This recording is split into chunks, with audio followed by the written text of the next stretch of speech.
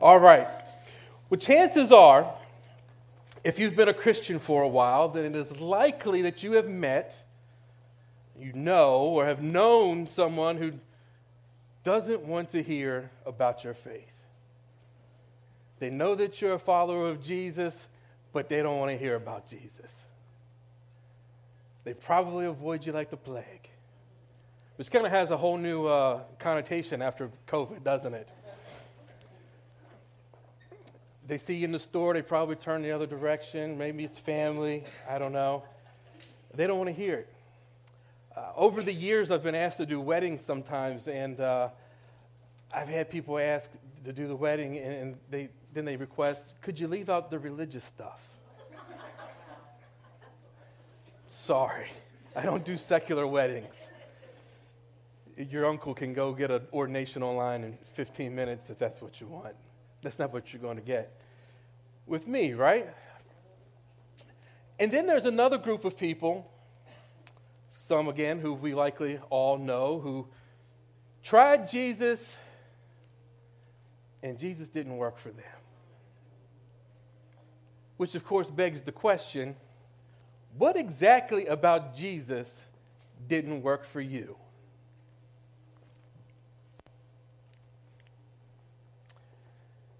And you know, they kind of just seem to stutter some lame, senseless excuse.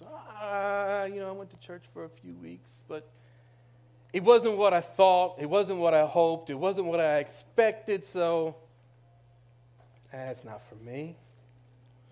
And what I find to generally be the case is that they have half-heartedly tried to follow Jesus and to come to church for a few weeks, and they thought that all their troubles would disappear and that everything in their lives would just magically be better.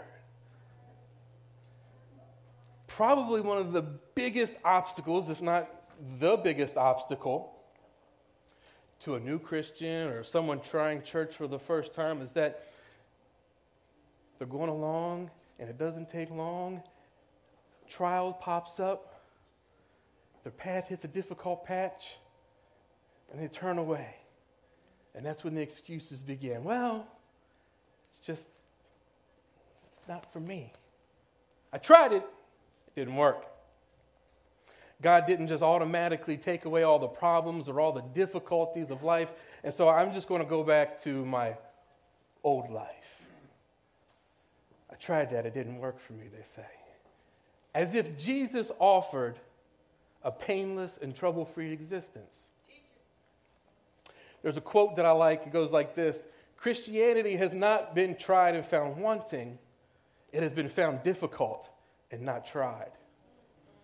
And maybe we could say it's been tried under the wrong pretenses, with the wrong ideas of what is promised, and found to be different than what some people have expected. Turns out you didn't win the Powerball. It's not smooth sailing all the time. You didn't land on easy street. And so they come to their new life in Jesus with false expectations, and just where they got those false expectations, I don't know where they got them from. They didn't come from Jesus. They certainly, anybody that's been a serious Christian for a long time, certainly they didn't get them from them, because we ain't selling the easy street stuff, the trouble-free zone. One of the hard truths to learn about Jesus is that he never promises that trouble-free existence. In fact, Jesus would probably echo the words of that old country song, and I know you're all Lynn Anderson fans, so you know it, but I beg your pardon. I never promised you a rose garden. Some of you are looking at me like, what? Look it up. Jesus never said that we'd have a trouble-free life. Just one of the many things that Jesus never said. What else did Jesus never say? And obviously that list could go on and on and on, right? Because there's a lot of things Jesus didn't say, but how about these? He never said, whoever does the will of my Father will always get the best parking spots.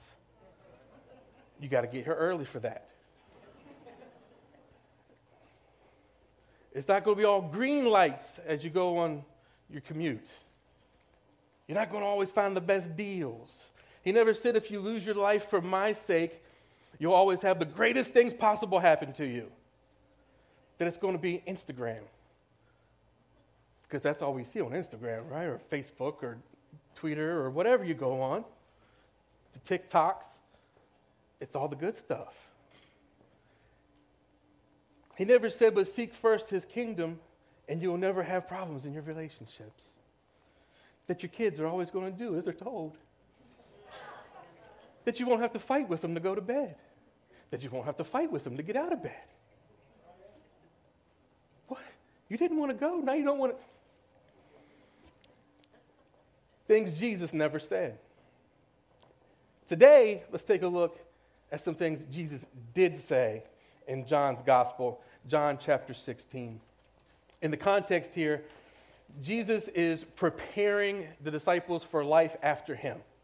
This is the final pep talk. Jesus knows that his time is coming near. It's almost done. He's got his disciples together, and he's going to pep talk, he's going to teach, and then he's going to pray over them before he goes to the cross. And this is what Jesus said in John 16:20 about his impending death. He said, "Very truly I tell you, you will weep and mourn while the world rejoices." He didn't say you're going to rejoice and always be happy, but he actually said you're going to be incredibly upset. You're going to weep and mourn while the world rejoices. And you're going to grieve. In this passage of Scripture, Jesus is going to use the phrase the world 19 times in his teaching and prayer. He's going to say things like, "Peace I give to you, but I do not give as the world gives." He's going to say, "I came from the Father to the world, and I'm leaving the world and going back to the Father." He's going to tell them, if the world hates you, remember, it hated me first. He's going to say, if you belong to the world, then you would love it as your own. But you do not belong to the world. He's going to tell them that is why the world hates you. You don't belong to the world. When he prays, he's going to say, God, don't take them out of the world. Because in the world, while we're in Christ, we are his testimony to the world. How we handle our trials, how we handle our difficulties, the peace, the way we love, that is the testimony. He wants us to know that though we live in this world, we are not of this world. He's going to talk a lot about the world in this passage, and there's a reason for that. He's contrasting in the world and in Christ. We'll get to that. Verse 20, look at it again. "Very truly I tell you," he says, "you'll weep and mourn while the world rejoices." And then he says, "You will grieve, but your grief will turn to joy." "A woman giving birth to a child has pain because her time has come. But when the baby is born, she forgets the anguish because of her joy that a child has been born into the world." Where my moms at this morning? Huh? I haven't experienced it. And I'm going to warn you, I'm a bit traditional in my views of human biology. So I don't believe that I actually can experience it. But I have witnessed it. Twice. And I have no desire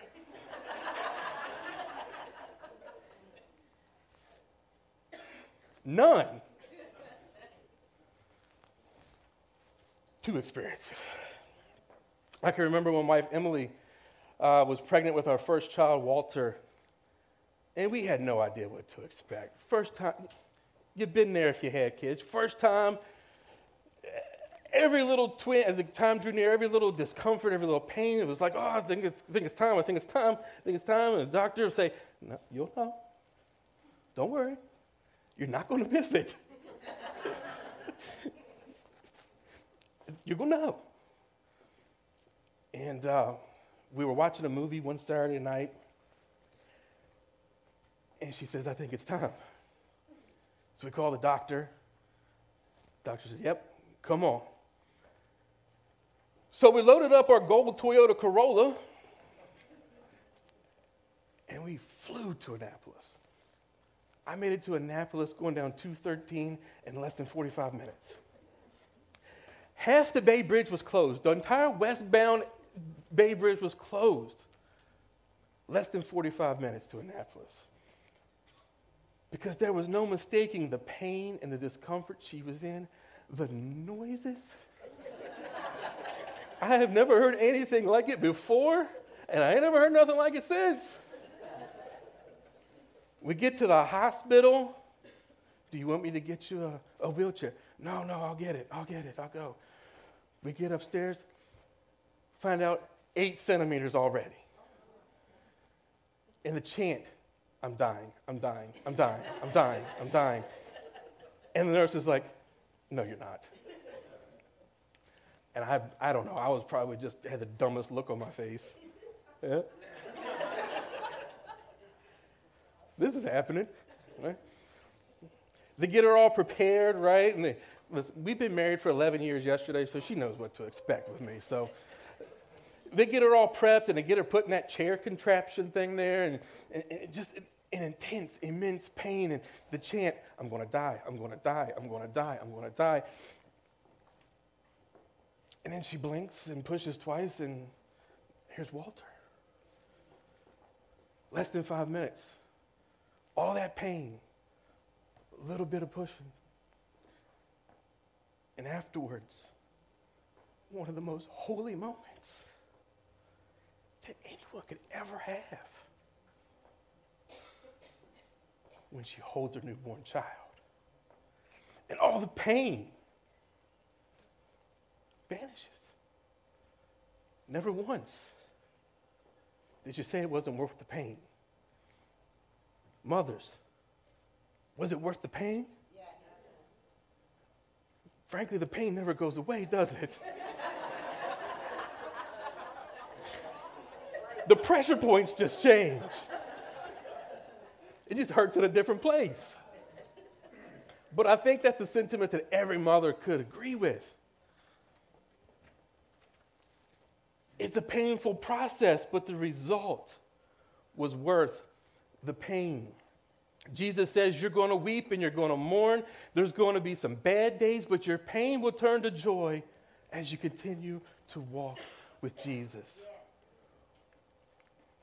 He goes on to say this in verse 22.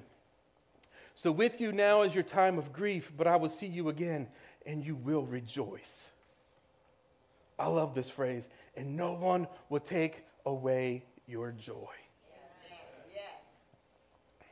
Jump down to verse 33. Incredibly important. Jesus explains why he's giving them this message. He says, I've told you these things so that in me, somebody say in me. He's going to say that in me, in my presence, when you dwell in me, you will have peace. Yes. Then he gives a contrast. And instead of talking about being in his presence, he talks again about being in the world when he says, in this world. He doesn't say you always have good days, you'll never have pain, you're going to crush it, you're going to own it, that life from here on out is going to be sunshine, lollipops, and rainbows. He never says that you're always going to feel blessed, that the sun's always going to be at your back, the wind's always going to be in your sails. What he does say is this. He says, in this world you will have trouble. Yes. It's a promise. That's a guarantee. Yes. It's a declaration. Yes. It's a definitive statement. There's no question mark. In this world you will have trouble. Challenges are certain. Pain is a promise. Suffering in this world, Jesus says, is inevitable. Welcome to Hope Fellowship, where our mission is to make you feel good about yourself. Listen, just because we follow Jesus doesn't mean we're promised a pain-free life. He says you will be persecuted. You will face hardships. You will face trouble. And since trouble is inevitable, that means that for some of us, it's likely that we're facing it right now. Maybe you're in the middle of a very difficult situation in your life, a difficult season.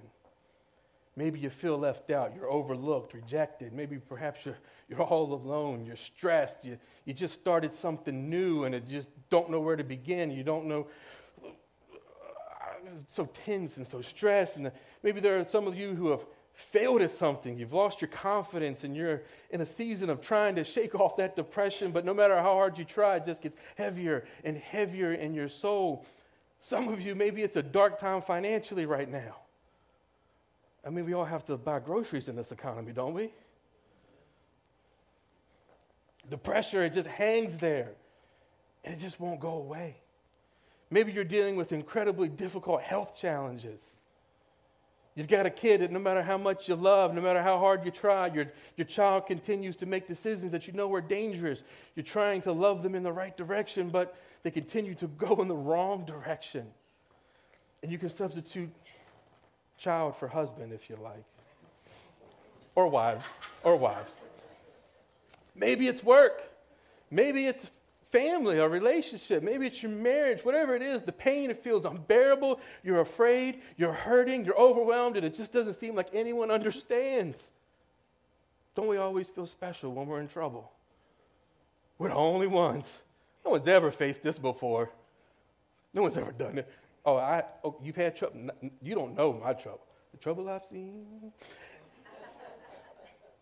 And it's in times like that that maybe you're beginning to ask, beginning to wonder, God, where are you? I'm trying to follow you. I'm doing the church thing. I'm trying to follow. I'm praying and I'm reading scripture, and all I'm feeling is pain. I just keep hitting resistance. Where are you, God? I'm here, but it doesn't seem like you're here with me. And so, if pain is a promise, then there must be some type of purpose behind what God would allow to happen to us. His children, who he loves so much, who went to the cross for us. He wouldn't just leave us to have trouble for no reason, would he? So let us talk this morning a little bit about the blessings. Yes, the blessings that we actually experience from hardship and trials. Maybe not in them.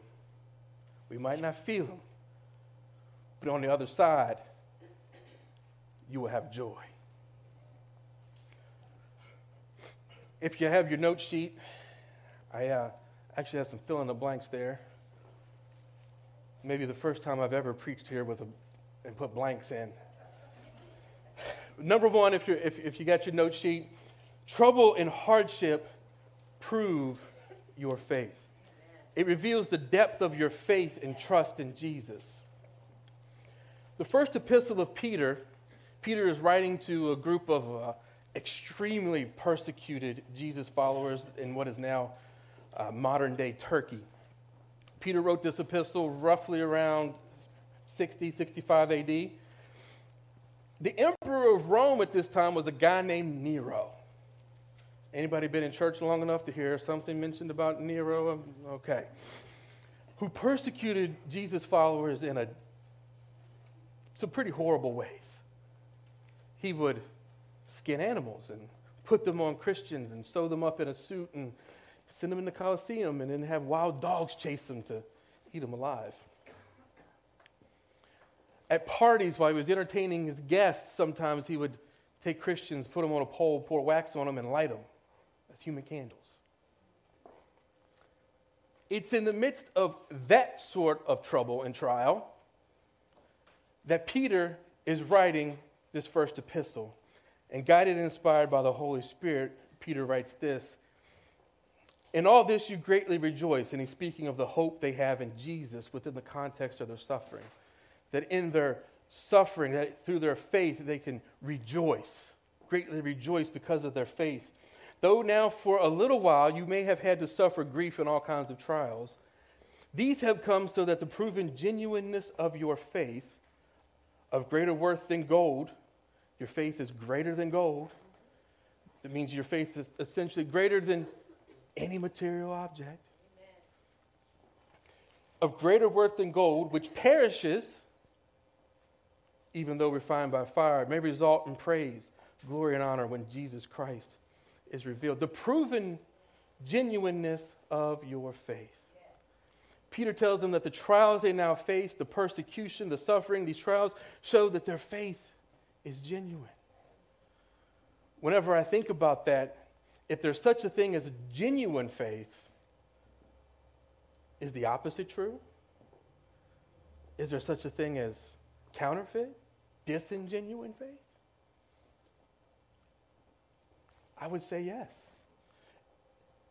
Counterfeit faith, a disingenuine faith that lacks the characteristics and markings of a genuine, life-altering faith that we've put in Christ.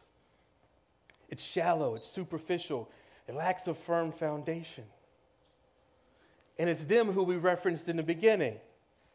It's them who go, hey, I'm kind of doing this church thing, I'm doing the God thing, I'm giving it a go, and then something happens, and they pull away. In my years of vocational ministry, I've seen it happen to too many people. And what it is it's a shallow faith. The roots aren't deep enough. Jesus warns us, right? He tells us the parable of about the sower, about where seeds are sown and what can happen to the seed or the plant depending on where it is planted. If the seed falls on the path, the birds just eat it up. If seed lands on the rocky soil, on the rocky places that are lacking soil, the sun scorches it because it lacks rocks. It lacks soil. It's full of rocks. I don't know about anybody else live near the river. Your yard is basically sand. How deep does your grass grow? Right? I walk through my yard and grass comes up on my shoes. Like I'm just pulling it up by the roots. Maybe we could substitute that with this. There's nowhere for it to go. Seed that goes among the thorns choke the plants and they don't bear any grain because the trouble of the world chokes them out. But what happens on the good soil? It grows up and it produces an abundant crop. When we're planted in the good soil, we have good roots. We're planted in Christ. Then we can stand strong, stand rooted and planted so that whether the sun beats down on us or the wind blows us about or the rain pelts us or tries to drown us, we can stand firm, we can endure. Yes. Trouble and hardship proves our faith. But if you aren't grounded in your faith in Jesus, what happens? Trials come and that shallow faith is uprooted. Often it looks like this. It begins with questions. Nothing wrong with questions. Just depends on where you take them, right? It begins with questions. God, this happened to me. Where are you? God, what I wanted, what I hoped didn't happen. God, I don't know if I can trust you. You didn't answer my prayer, God. You must not be real. And they walk away. But trials prove our faith. When trouble comes, you might ask those questions. Doubt might creep in, and that's okay. The problem isn't in asking the questions. The problem is that too often we don't stick around and wait for the answers. We serve a big God. He isn't troubled by your trouble. He's not troubled by your questions or doubts. God's got big shoulders. He can handle it. It's actually in those times when you have a genuine faith and your roots are deep and when the sun burns and blows, that's when you stand strong and show that your faith is real because the trials, they prove your faith. When we go back to John 16, what's so interesting is what Jesus does. He contrasts two things. Don't miss this. He says, in me you will have peace. And he says, in the world you will have trouble. That's a part of being in a broken, sin-stained world. There's trouble, but he says, in me you will have peace. In the middle of trouble in a sin-stained, sin-filled world, you can still have peace from heaven. A peace that goes beyond our human ability to understand or even comprehend. Trials and trouble, it proves our faith. If you're still standing, your faith is real. If you're still here, if you're here trying to worship in the middle of whatever it is you're going through, your faith is real. You're doing it. I encourage you. We encourage you. You're doing it. And no one can take away from you what God is doing in you. Because as he says, he would turn your grief to joy. Trials and trouble prove our faith. Number two, they also prepare you for purpose. It's not just something happening to you, but it's something God is doing in you. You want to grow stronger? You want better faith? You want to be prepared to do more, don't you? We pray those prayers, don't we? We pray, God, use me in a mighty way. God, make my faith strong so that I can serve you and I can bring you glory. But I got to be honest with you. If those are your prayers and you're serious about it, then you're going to have to face some trials. You're going to have to be prepared. Be prepared to be prepared. And the reality is, ease and comfort never make you stronger. Praying a prayer is step one. Step two is going through some pretty crappy situations that will force the issue of your faith. You're going to face things that suck. There's no other way to say it.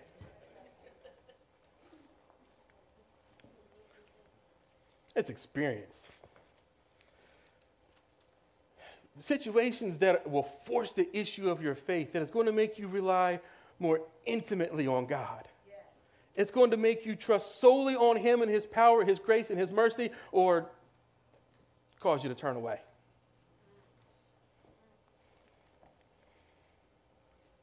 I've had quite a few gym memberships in my day.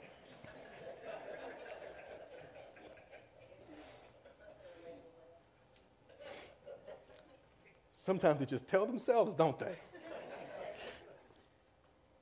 And I never got healthier by having a membership card in my back pocket.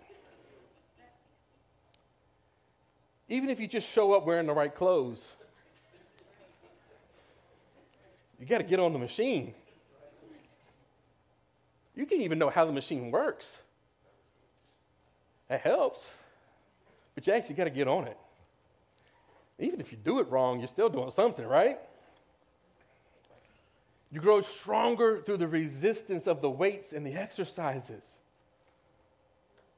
It's the same when we face spiritual battles.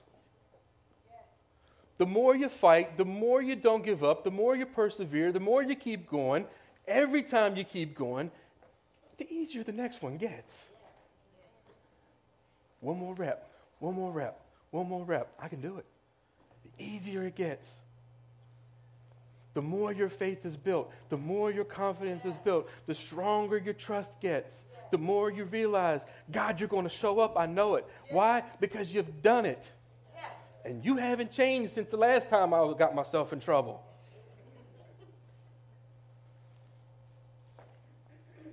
Trials prepare you for purpose. James says this, chapter 1, verse 2. He says, consider it pure joy whenever you face trials of many kinds. Kind of sadistic, I think. Consider it pure joy when you face trials.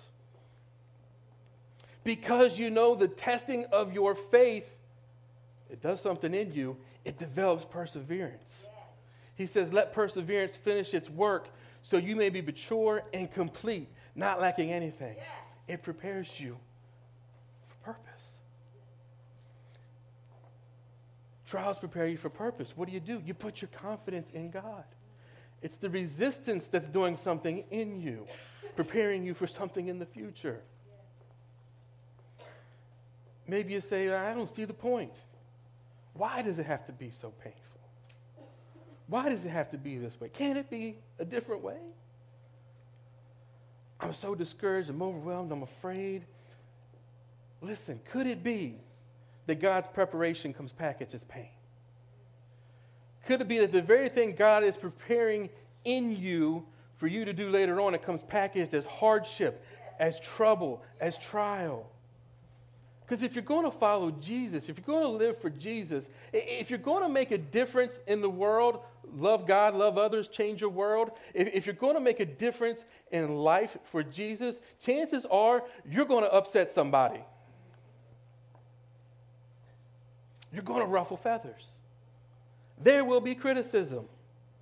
There will be pain and loneliness and confusion. Your intentions and words will be misunderstood. They're going to be misperceived. They're going to be misconstrued, and oftentimes just flat out missed.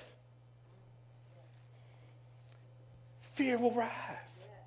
You're going to want to stop. You're going to want to turn around and go back the way you came, slip back into your comfort zone. But growth doesn't happen in the comfort zone. Unfortunately, you have to go into the discomfort zone. Not the judgment-free zone. This isn't whatever that membership I used to have. Planet Fitness or something, I don't know. Growth hurts. Anybody with little kids, they have these growth pains, right? My leg hurts. My leg hurts all night long. My leg hurts. They're growing. Change hurts. But it's a part of the process that God uses in our lives to mature our faith, to make sure that we're planted in the good soil. Think of all the people we consider heroes of the faith in the Bible. Abraham, Moses, David. Did they face trials and trouble? And some of it of their own making. Some of it wasn't just random coincidence. Some of it, they just got themselves into trouble, doing dumb things.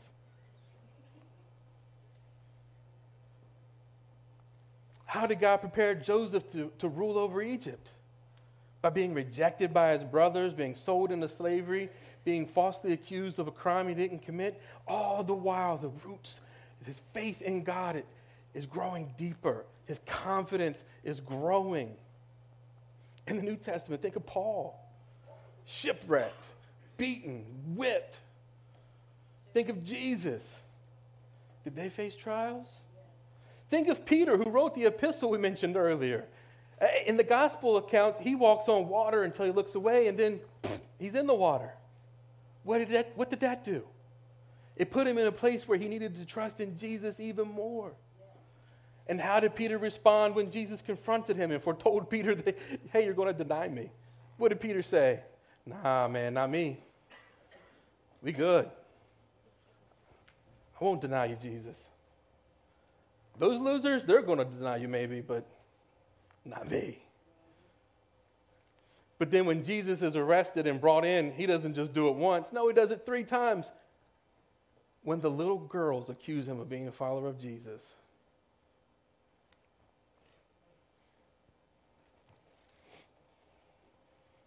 And he's grieved by it. It almost wrecks his future ministry. He easily could have went the route of Judas. I don't know if you realize this, but Judas and Peter are a teacher. It's a contrast. Judas didn't keep going. That's right. Peter kept going. He holds on to his faith. And what happens to Peter by the end? Jesus, he reinstates him. He validates him with his love. He says, you're still called. Go out and feed my sheep.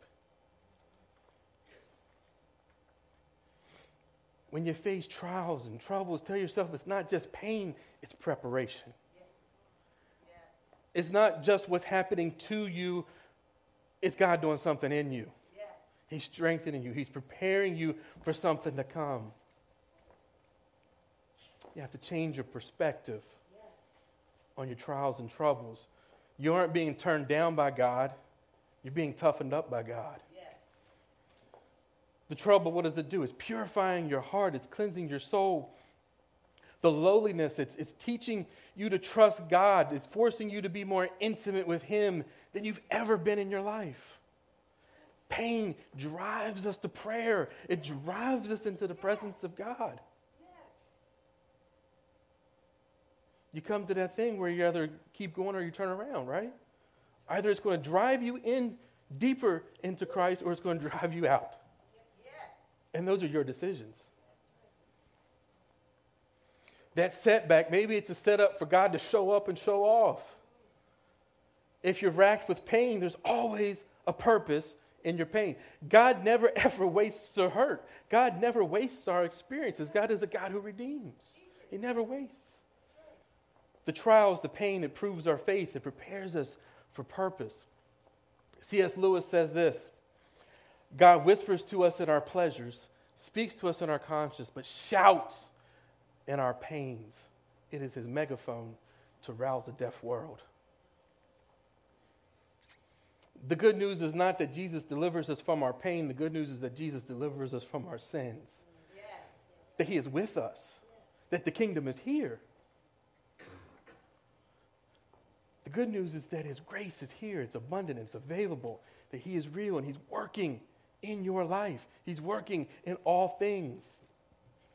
He never promised that everything will go the way you hope, that we would never have issues in our relationships, that you wouldn't lose your job, that your kids wouldn't drive you crazy, or your husband or wife or whatever. Following Jesus isn't about having the life you want as you want it on earth. It's actually about denying yourself, taking up your cross, dying to self, and following him. Yes. This world is temporary. Go back to 1 Peter. Your faith is imperishable. The gold refined by fire is perishable. This world is temporary, and the things of this world are temporary. Yes. This world is passing. This world is fading away. I think, isn't it kind of what the series? Yes.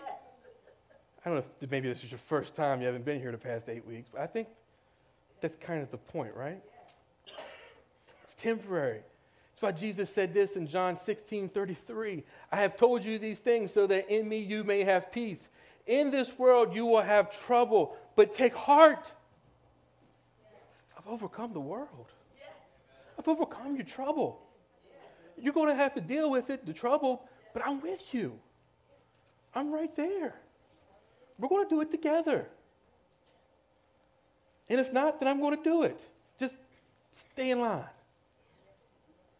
In this world, you will have heartache, you will have pain, and you will be rejected. You're going to have sleepless nights, but in Christ, you can have a peace that goes beyond the human ability to understand. There will be seasons where everything seems to be against you. Nothing seems to go right. No one understands you. Everyone misunderstands you as if you're speaking a different language than them. You're going to feel constant resistance as if there's something pushing against you, which is normal. There is something pushing against you. It's the world. It's the forces outside of Christ. Remember, we were called out of the world, but we're left in it, and within it to live for Jesus. There will be tough times. It's not always easy. Difficult to reconcile the pain of life sometimes. I get it. Sometimes our beliefs, ideals, or reality, they just don't line up. It's messy. Life is messy. But we live counter to the world. We go against the grain. We're swimming upstream. We're going to have resistance. There's going to be trials and troubles. In this world, you will have bad days. You will have heartbreaks. You will have letdowns. You will have trouble. That's what Jesus says, but he also says this, I have overcome the world. Yes. In the world, you have trouble, but in Christ, you have peace. You know, two things can be true at the same time. You can have both peace and trouble. Often we fall into the trap of thinking that peace is the absence of trouble. Or if I could just solve these problems. If I could just get through this season, if only this would happen, if I could just do this, then I'm going to have peace. But it doesn't work that way. Peace is not the absence of trouble. Rather, peace is what happens when you put your hope and your trust in Christ in the midst of trouble. And we do have a mighty hope in Christ. Take heart. He's overcome the world. He's overcome the forces against you. Everything that's causing resistance, everything that's pushing against you, Jesus is overcome. You're the victor along with Jesus. You share that. Take heart. He's overcome the world. And if you're in Christ, so have you. There is no trouble that you might face that can rob you of the peace you have in Christ unless you let it. The choice is yours. So this morning, you have to make the decision on your own. Trouble is inevitable. Jesus tells us straight, in this world you will have trouble. So you can either have peace and trouble, peace in Christ and trouble in the world, or you can go your own way and have trouble and no peace. Trouble and trouble. Double trouble, you might say. Personally, I'll take number one. How about you? Yes. All right. Hey, let's pray this morning. Father, today we pray for that peace. Your peace. Your supernatural, otherworldly peace. That peace that passes all understanding. We pray for that peace that only you can provide. In the times of pain, God, and those times where our internal anguish is beyond bearing, when we feel we cannot go on anymore, when we feel that it's all just more than we can bear, that the pain is bigger than us, the troubles, the suffering, the trials, they're bigger than us, God, may our confidence be in you. May your Holy Spirit comfort us. May it encourage us. May it empower us and reveal to our hearts the blessings of the pain, the blessings of the trials, that though we grieve, you're going to turn it to joy. God, that we may see and that we may understand the process, the purpose of it all, that you don't waste our pain. You do not waste our experiences, but that you are at work in the midst of them, and that you're redeeming it all for your purpose, God, for your glory, for your kingdom.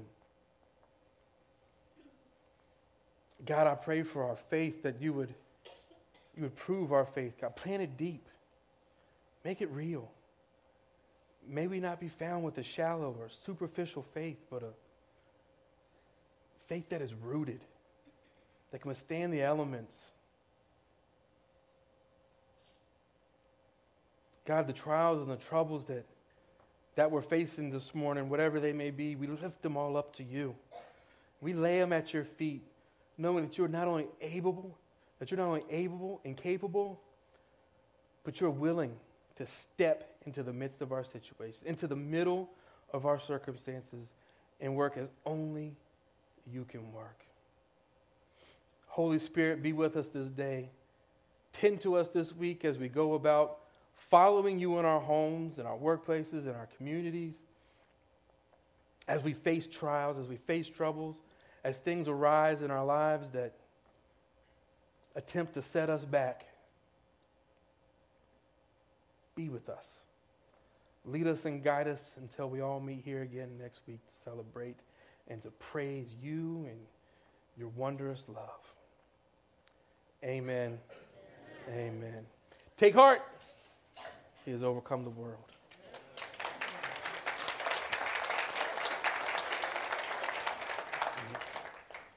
At this time, if our prayer partners could come forward, if we have any of those here this morning, if you have anything that you need prayer for, come on up. We'd love to pray with you, love to pray for you. The rest of you, God bless. Have a great day.